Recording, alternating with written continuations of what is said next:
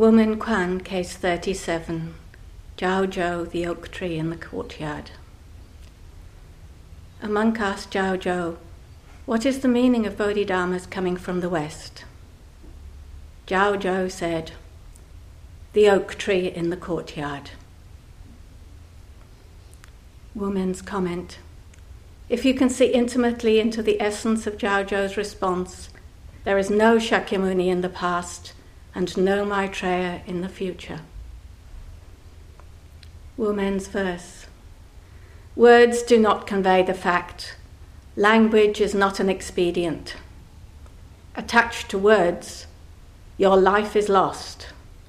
Blocked by phrases, you are bewildered. Please sit comfortably.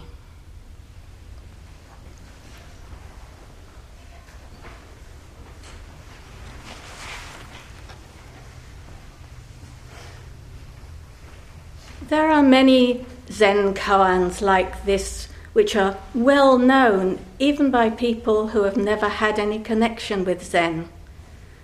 Not only because they are often rather short and memorable, but sometimes because when you first encounter them, you know you understand them completely. Ah, wonderful. This is not to say that you could, heaven forbid, explain what they mean, and indeed, as soon as you try to tell yourself what you thought you knew, you'll very likely find it has evaporated completely. On the other hand, you may encounter such a koan, and if you don't understand a thing, completely baffled. That's good, wonderful, not a leg to stand on. Jiao Zhou was known for his grandmotherly or overly kindly style of teaching, and is often one of the protagonists in such well-known koans. And while they may often be short exchanges, Jiao Zhou generously takes everything away in his answers. So who is Jiao Zhou? He lived from 778 to 897.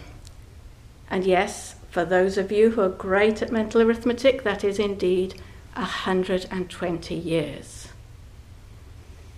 For those of you who are even better at mental arithmetic, it's actually 119 years, but you're counted as 1 year old when you're born in China. So he lived in what is now modern Hezhe in Shandong province of China. And his first great awakening was at the age of 18, when he was a monk at Nanchuan's temple. We have an account of that awakening experience in case 19 of the Woman Kwan. Jiao Zhou asked Nanquan, "What is the Tao?" Nanchuan said, "Ordinary mind is the Tao." Jiao Zhou asked, "Should I try to direct myself towards it?"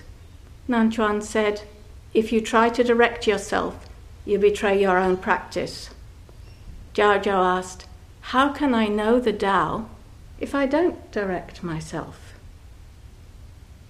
Nanchuan said, "The Tao is not subject to knowing or not knowing.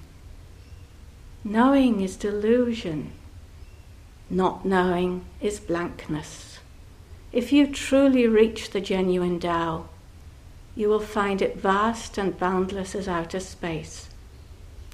How can this be discussed at the level of affirmation and negation?" With these words, Jiao Zhou had sudden realization.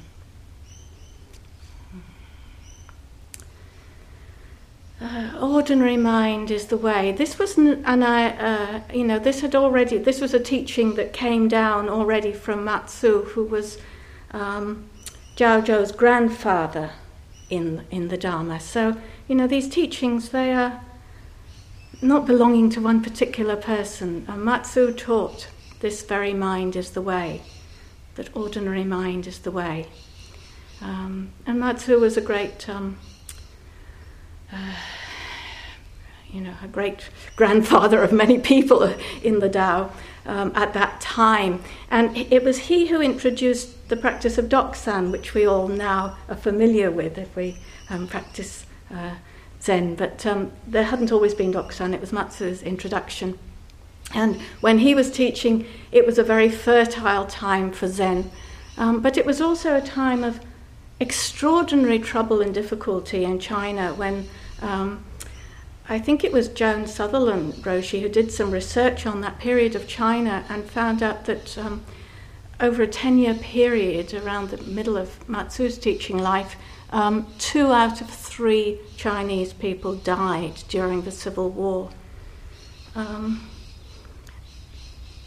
And I just mention that because sometimes we think that our own times are difficult times, but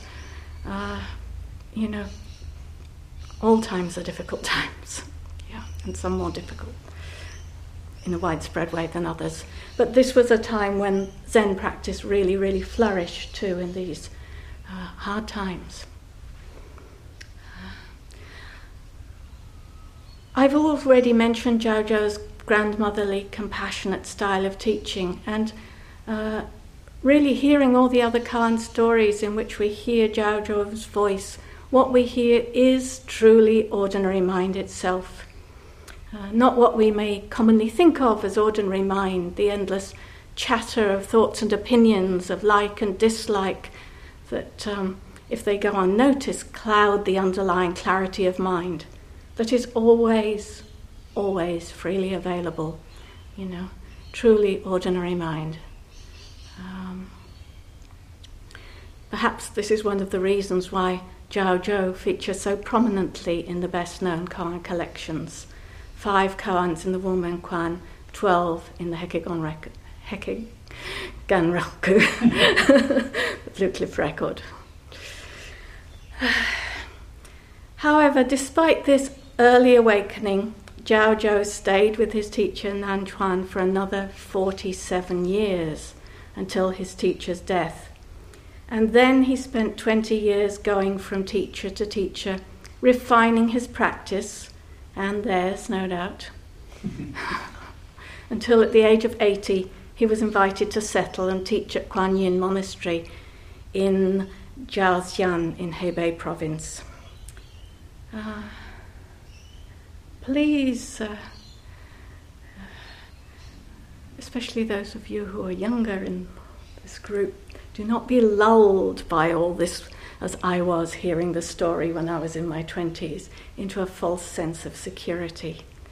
I don't really need to worry about all this yet. I've got another 100 years to go. I can assure you, time flies swifter than an arrow.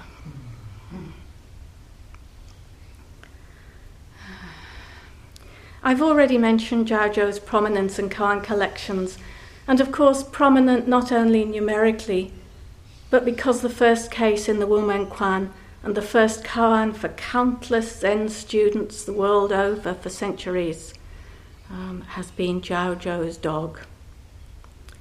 A monk asked Jiaozhou, "Has a dog Buddha nature or not?" Jiaozhou answered, "Moo."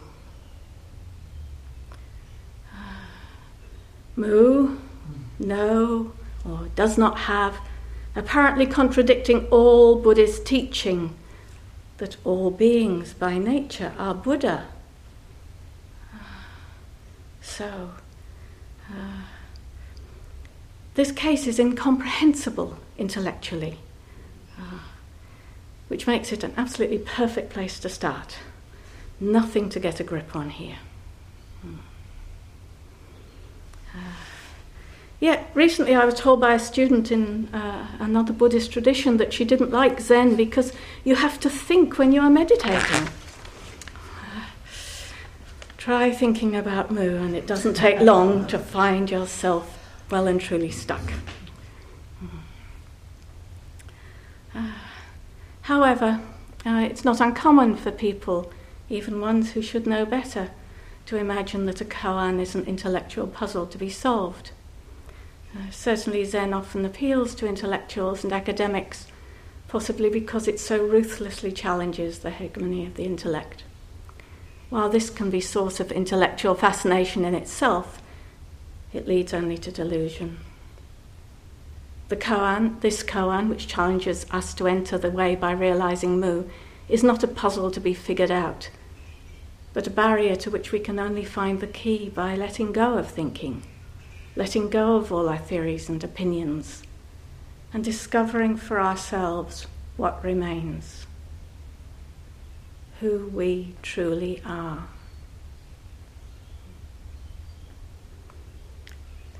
So ZGWA is a major figure, one whose challenges we cannot evade.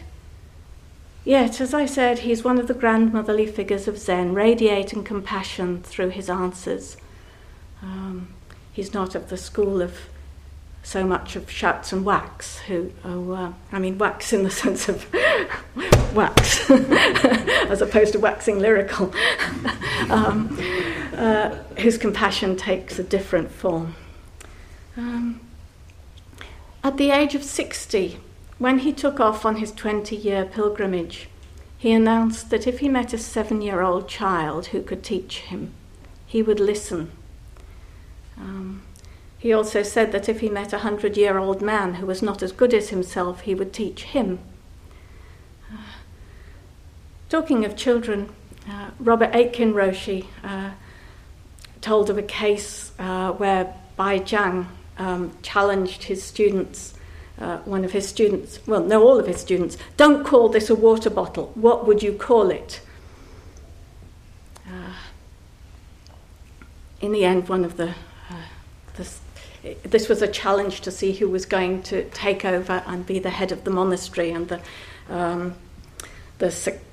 the person who, I was going to say the successful one, I'm not sure if it's the right word, but the one who ended up taking over the monastery in this challenge kicked over the water bottle. But when Rep Aitken Roshi was giving a teisho on this in Maui, he described how he had asked his son Tom this question, what would you call it? And Tom said, that's a very difficult question. But then one of the students who had listened to that teisho went home and he asked his son. And his son, he said, who was called Nisha, who was aged 5, he said,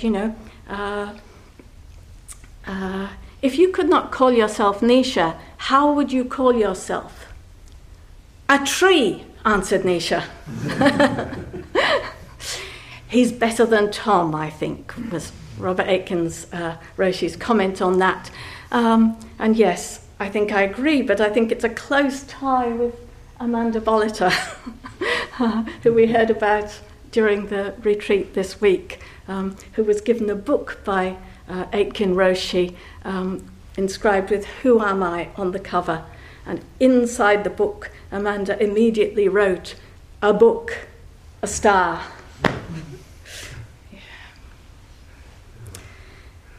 Anyway, not surprising that, ZGWA said that if he met a 7-year-old child, he could teach him.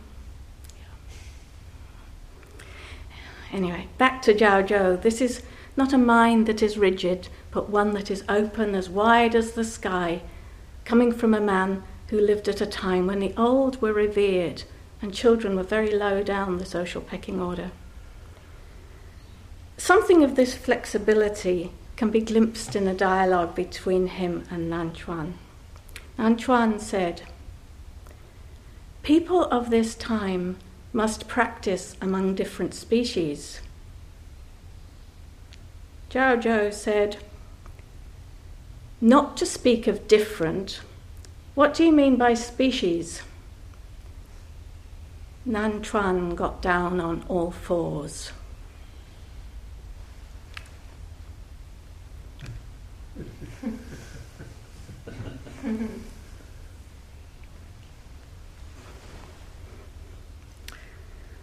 ZGWA shoved him over with his foot. Not a hair's breadth of difference. Zhao then went into the Nirvana hall, the temple infirmary, and yelled, "Sorry, sorry!" Nanchuan instructed his attendant to ask Zhao, "What are you sorry about?" Zhao said, "I'm sorry I didn't kick him again." His generosity is boundless. This is light and playful, yet it points to the way our words create separation.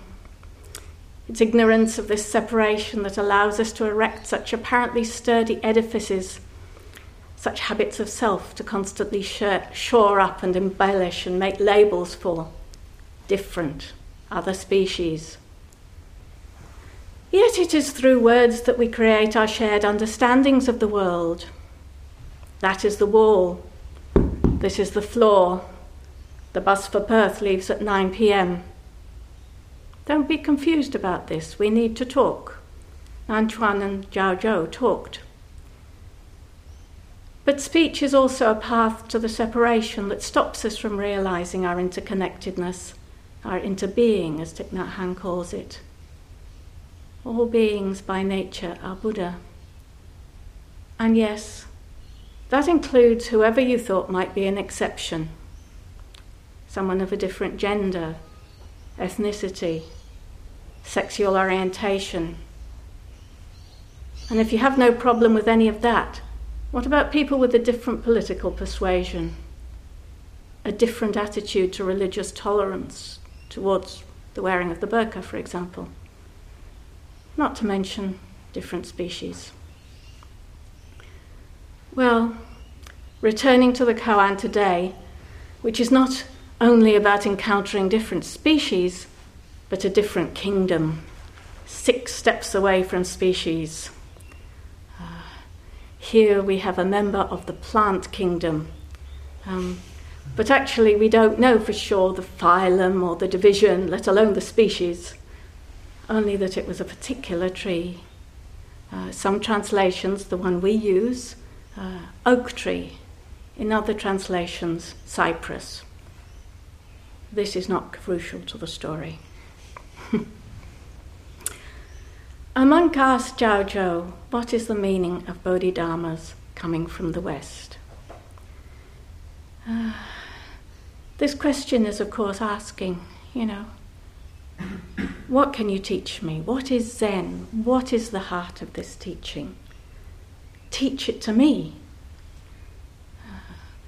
Of course, the monk would have known about Bodhidharma's purported legacy.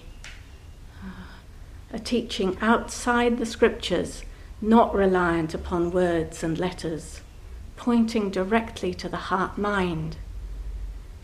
Bodhidharma, according to the story, was 28th in a line stretching directly from Shakyamuni. And in that line of 28, each had received this oral Buddhist teaching that was separate from the sutras that were written down, direct person-to-person transmission of the teaching. So here he is, perhaps asking Zhao to enlighten him. I had a student once express disappointment when he asked me a question, and my response did not produce the desired, and he immediately achieved realization. Well, for students of Zhao, this was often the case too. There is nothing in this or any of the other longer versions of this story to suggest that the unnamed monk was instantly enlightened. Yet this koan has a powerful resonance for many of us today, pointing as it does to the intimate connection with, well, even to call it a connection with is to create distance and separation, pointing to the intimacy of oak tree in the garden. We are not separate. And yet we are at a point where the damage we are inflicting on this planet is all too evident. And I was listening to a talk by my friend and fellow teacher who is in Sesshin herself at the moment and unable to be here today, Susan Murphy Roshi. It's the wonders of the internet when I can hear a talk on the ABC in Jakarta. And she spoke about, when she was speaking about these issues of our interconnectedness and how we respond to that in the practical level through her book Minding the Earth, Mending the World. She spoke several times of facts that are, in her words, what any child knows, or, to put it another way, blindingly obvious. But that so many of our leaders appear not to know, or more correctly to ignore, such as that if we keep on using everything up on the finite planet, it will run out, just as if we share out some sweets with our friends and eat them up, then they're gone. A child knows that if we pee in the bath and wash our dog in it, we can no longer drink the water. Similarly, if we pollute our rivers and aquifers, cause and effect. Yet, when Zhao Zhao answered oak tree in the garden, he was not arguing for what we now call the environment. He was simply answering the question directly. It's important not to get caught up in some notion of a particular ideological message in this koan or any other koan for that matter. As soon as you do that, you're ensnared again by like and dislike, by opinions that cloud ordinary mind. Yet, at the same time, intimacy is intimate, and it has consequences, and don't doubt it. Intimacy, realization, whatever you choose to call it, does change how we interrelate with other beings, sentient and otherwise. I'd like to, Arthur spoke recently at the session we were at about different kinds of knowledge that he had been involved with in his working life, starting with head knowledge, which he used to teach as a university context, down to heart knowledge in his social work, and now to his current job, which deals with the belly. And as he said, the belly has no words for expressing itself. The belly is somewhat inarticulate. So we struggle in Zen to articulate it, and sometimes rely on poetry too to touch this place of belly knowledge. And I'd like now to just read something from Bill Niji's Gagaju man. Bill Niji passed away now, but the last speaker of the Gagaju language, Gagaju, which we know as Kakadu, that area of the Northern Territory, which was his country. I love it, tree, because he loved me too. He watching me, same as you. Tree, he working with your body, my body. He working with us. That tree, grass, that all like our Father. Dirt, earth. I sleep with this earth. Grass, just like your brother.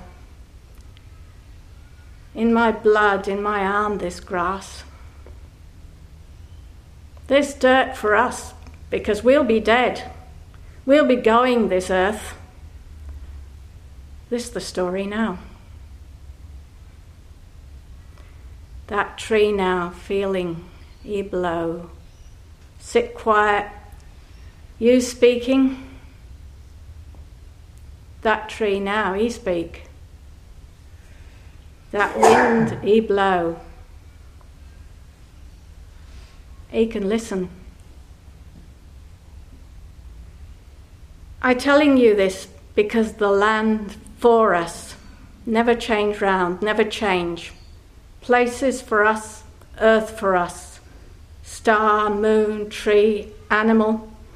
No matter what sort of an animal, bird or snake, all that animal's same like us, our friend that. This story you can listen careful, and how you want to feel on your feeling.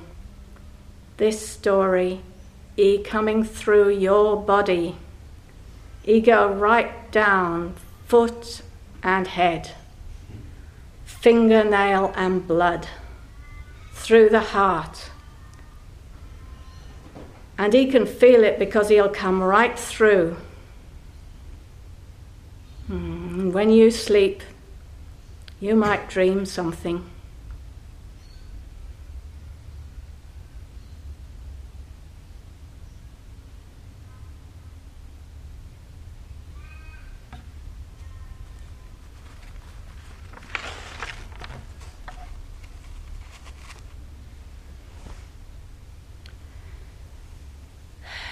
You know, it would be hard to clear fell an old forest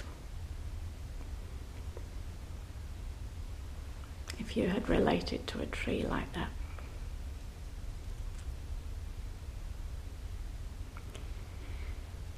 In Hakuin Zenji's Song of Zazen that we chanted during session, we find the verse, offerings, precepts, paramitas, nembutsu, atonement, training, the many other virtues all rise within Zazen. The Buddhist precepts and other guidelines about how to treat ourselves and others are not rules so much as the way things are when we pay attention and act accordingly. We just need to realize this. In another version of the koan, the dialogue goes like this. The monk said, "Please don't teach me with reference to outside things." Zhao said, "I don't teach you with reference to outside things." The monk said, "What is the meaning of Bodhidharmas coming from the west?" Zhao said, "The oak tree in the garden."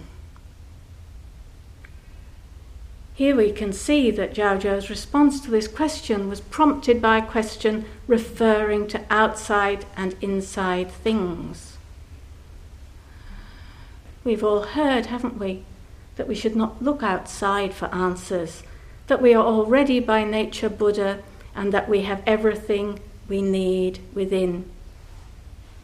Yet this answer seems to be referring to something we tend to think of as outside. What is inside?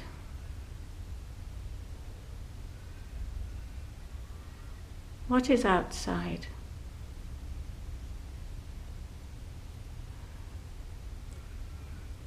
No wonder this koan is one that continued to prompt discussion among monks at the time, as can be seen in the continuation of this story. Perhaps some of them, perhaps some of you may have expected an answer to the question, what is the meaning of Bodhidharmas coming from the West? To be like to save all beings or to relieve suffering. And you got oak tree in the garden. Thoroughly cheated. Later, Fayan asked Hui Zhao, "I heard that your late master has a saying, the oak tree in the courtyard. Is that correct?" Hui Zhao said, "No." Fayan said, "Anyone who's been around will say that a monk asked him about Bodhidharma coming from the west, and he answered the oak tree in the courtyard. How can you maintain that he didn't say it?" Hui Zhao said, "He really didn't say that. Please don't slander him." Hui Zhao had been Zhao's attendant, so he was very close to Zhao and a senior student of the way. He'd certainly been around, in Fayan's words. There are always admonitions about not repeating what a teacher has said in Doksan, with the explanation that what is suitable for one student may not be suitable for another, or not at that particular time.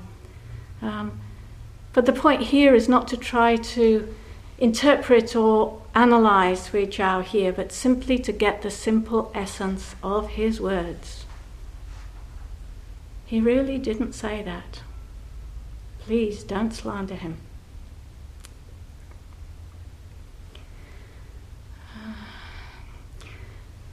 I was sitting with this koan, and there was a program on television, a program on TV in Jakarta on the now defunct Australia network about the Gularabulu people and their fight to protect a songline over their land, which is in Western Australia, threatened by a huge mining development. And in that program, an old man, it showed a film of an old man who's now passed away, who spoke of the song in every little creature, in the pelicans and in Rati Rati. And I was reminded again so vividly of the way that people who were in this reputedly unsettled country, and it was just around the time when all over the world we were hearing that Australia was an unsettled country previously. But at that time, the people who were here were so deeply settled here, aware of the song in every little creature, every tree, every blade of grass, every breath of wind in the earth itself.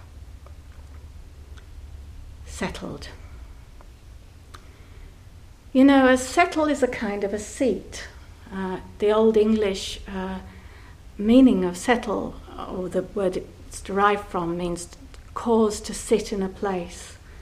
And in the Aboriginal Creoles that I worked with for a long time, the word jidam, from English sit down, but meaning stay, live in a place, mirrors words in many ancestral Aboriginal languages, where living in a place is sitting in that place. Similarly, in Indonesian, the word for inhabitant, penduduk, is a person who sits, who inhabits the place, is to sit in the place. Yeah? Duduk is the word for to sit, the verb for sit. So, settling, sitting, part of body knowledge, belly knowledge, to be settled, to sit in a place, to really be there. And how unsettled many of us are now, when we cannot hear that song because of the racket of thoughts and opinions, the self-referential clutter that blocks out the song of the way, which is available to us. Yep, even in the middle of the biggest cities, as well as for monks and others alone in their rustic cottages. No excuse to think you need to be somewhere else. The song never ceases. How sad not to hear it. How easy just to stop, to listen, just for a moment.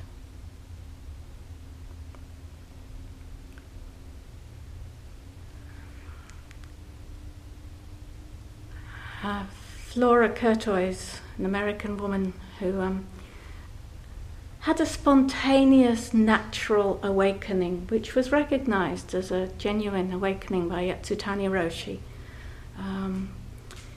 And she's one of the people that Aitken Roshi spoke about as being one of the people that he learnt from.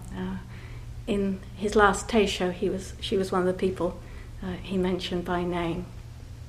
And she told a story in a talk she gave at Maui Zendo about a woman who lived across the street from the Zen Center of Los Angeles and who had mental health problems. And I'm quoting now. They had urged her to try yoga and Zen and other ways to no avail, so I was asked to talk to her. Making no promises, I went across the street to find Mary all crumpled up like a bird with a broken wing, sitting at the end of a sofa in a dark apartment. Sitting down and taking her hand, I said, "Mary, do you want to tell me where you are right now?" She said, "Yes." She then told me about a bad nightmare she'd had, which she couldn't forget, where she seemed to be going down a long passageway, dark and frightening, to a room where somebody pulled her in and closed the door, and where she found herself with several threatening figures and no way out. "All right," I said. "Now would you like to know where I am right now?" She said, "Yes." So I said, "Well, we're just going to listen to any sound that comes along. Absolutely nothing else." So we sat for quite a while, holding hands, listening very quietly.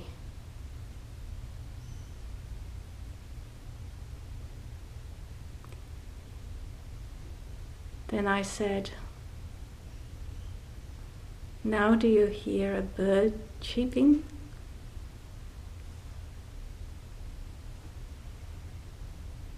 Somebody shuffling?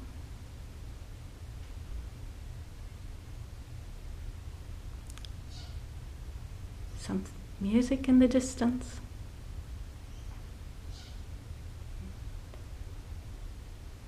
Do you hear the car go by, a bird cheep, a little boy crying, a plane overhead? Do you see that if we keep remembering the car, we won't hear the bird? If we try to plan what's coming next, we won't hear it. If we even use the word listening or think, "I'm listening," we will miss it. Nothing is ever repeated or predictable, or the same, but all incredibly fresh if we listen this way. This is listening the way a cat listens, or sort of listening with the back of your mind, just letting it do its thing without any hesitation or interference. You can do that, can't you? Mary said yes. I said, "Okay then, as long as you know you can, you're home safe, right where you've always been, and always will be." She gave what she had done no labels, but what she had done was to lead Mary by the hand, as it were, out of the cage of her troubling thoughts, into the natural spaciousness of mind, the natural, easy impermanence of mind, as we learn to do in Zazen.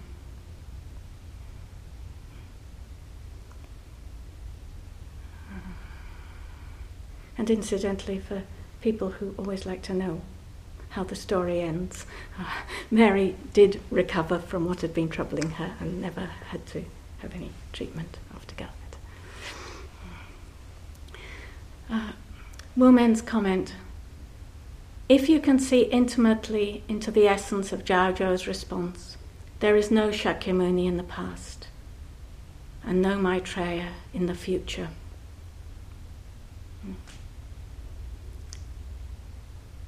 Don't get caught up in ideas of past and future. As Glenn put it during this week, stay current. Right now, what's this? Can you show me this? Wu-Men's verse. Words do not convey the fact. Language is not an expedient. Attached to words, your life is lost. Blocked by phrases, you are bewildered. These words do not convey the fact, and Jiaozhou did not say this in order to achieve some goal. You might think at times, too, that it would be so much easier if words did convey the fact.